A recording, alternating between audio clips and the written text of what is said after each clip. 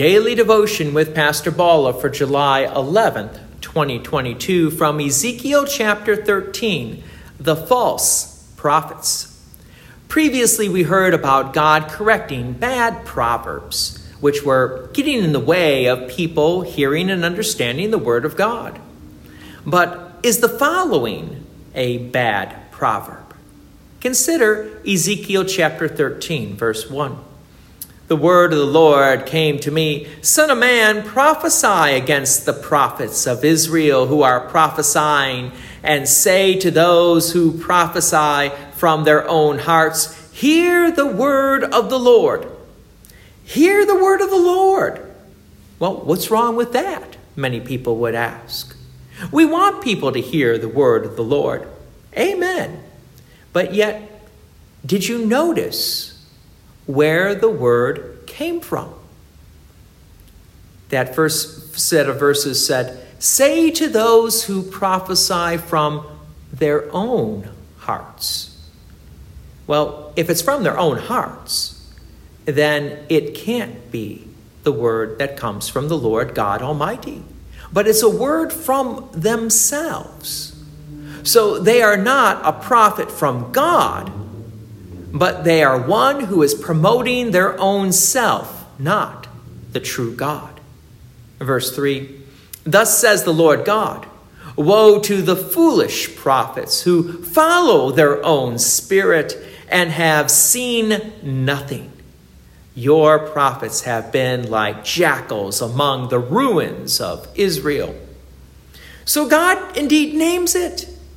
But how does one distinguish between a true prophet and a false prophet?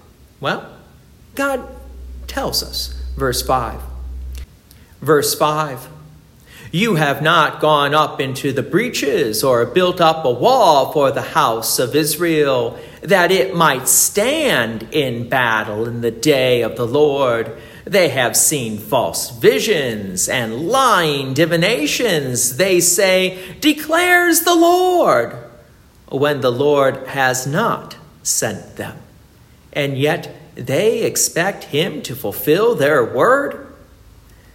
Notice that God's answer to the true-false concept of the prophets is based on building a wall of protection. Well, who or what is the one who is protecting? Is it a physical wall? Is it alliances with other nations? Or is it trust in the Almighty God as the source of our protection? Just because a false prophet uses religious-sounding language doesn't necessarily mean the message is from God. So the real question to help discern a false prophet versus a true prophet is, where are they pointing you to? Are they pointing you to Jesus Christ as the Savior of the world, that great wall of protection who defeats sin, death, and the devil? Or are they pointing you to someone or something else? Verse 7, have you not seen a false vision and uttered a lying divination whenever you have said, declares the Lord, although I have not spoken? Therefore, thus says the Lord God, because you have uttered falsehood and seen lying visions, therefore, behold, I am against you, declares the Lord God.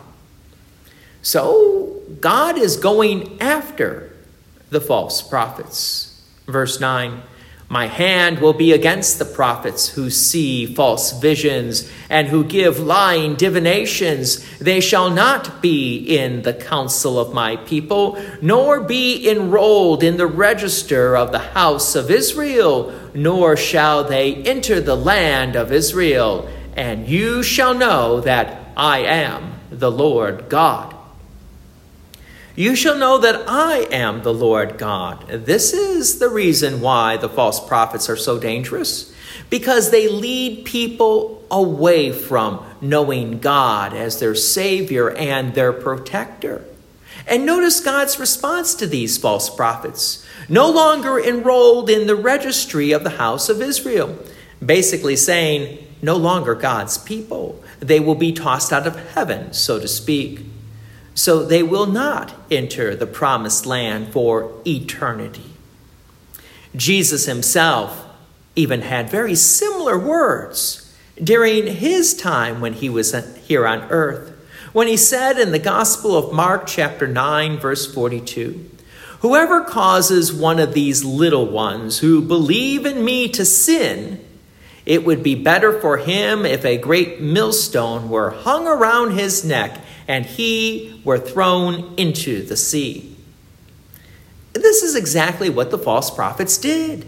They caused the people of Israel to sin, to rebel against God, whereas the true prophets of God lead people out of sin and keep the people's focus back to God, where God embraces them through our Lord and Savior Jesus Christ back into relationship with him.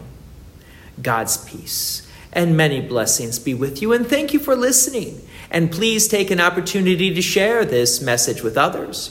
If you have enjoyed these daily devotions, please consider making a donation to Peace Lutheran Church, 24024 West Main Street, Plainfield, Illinois, 60544.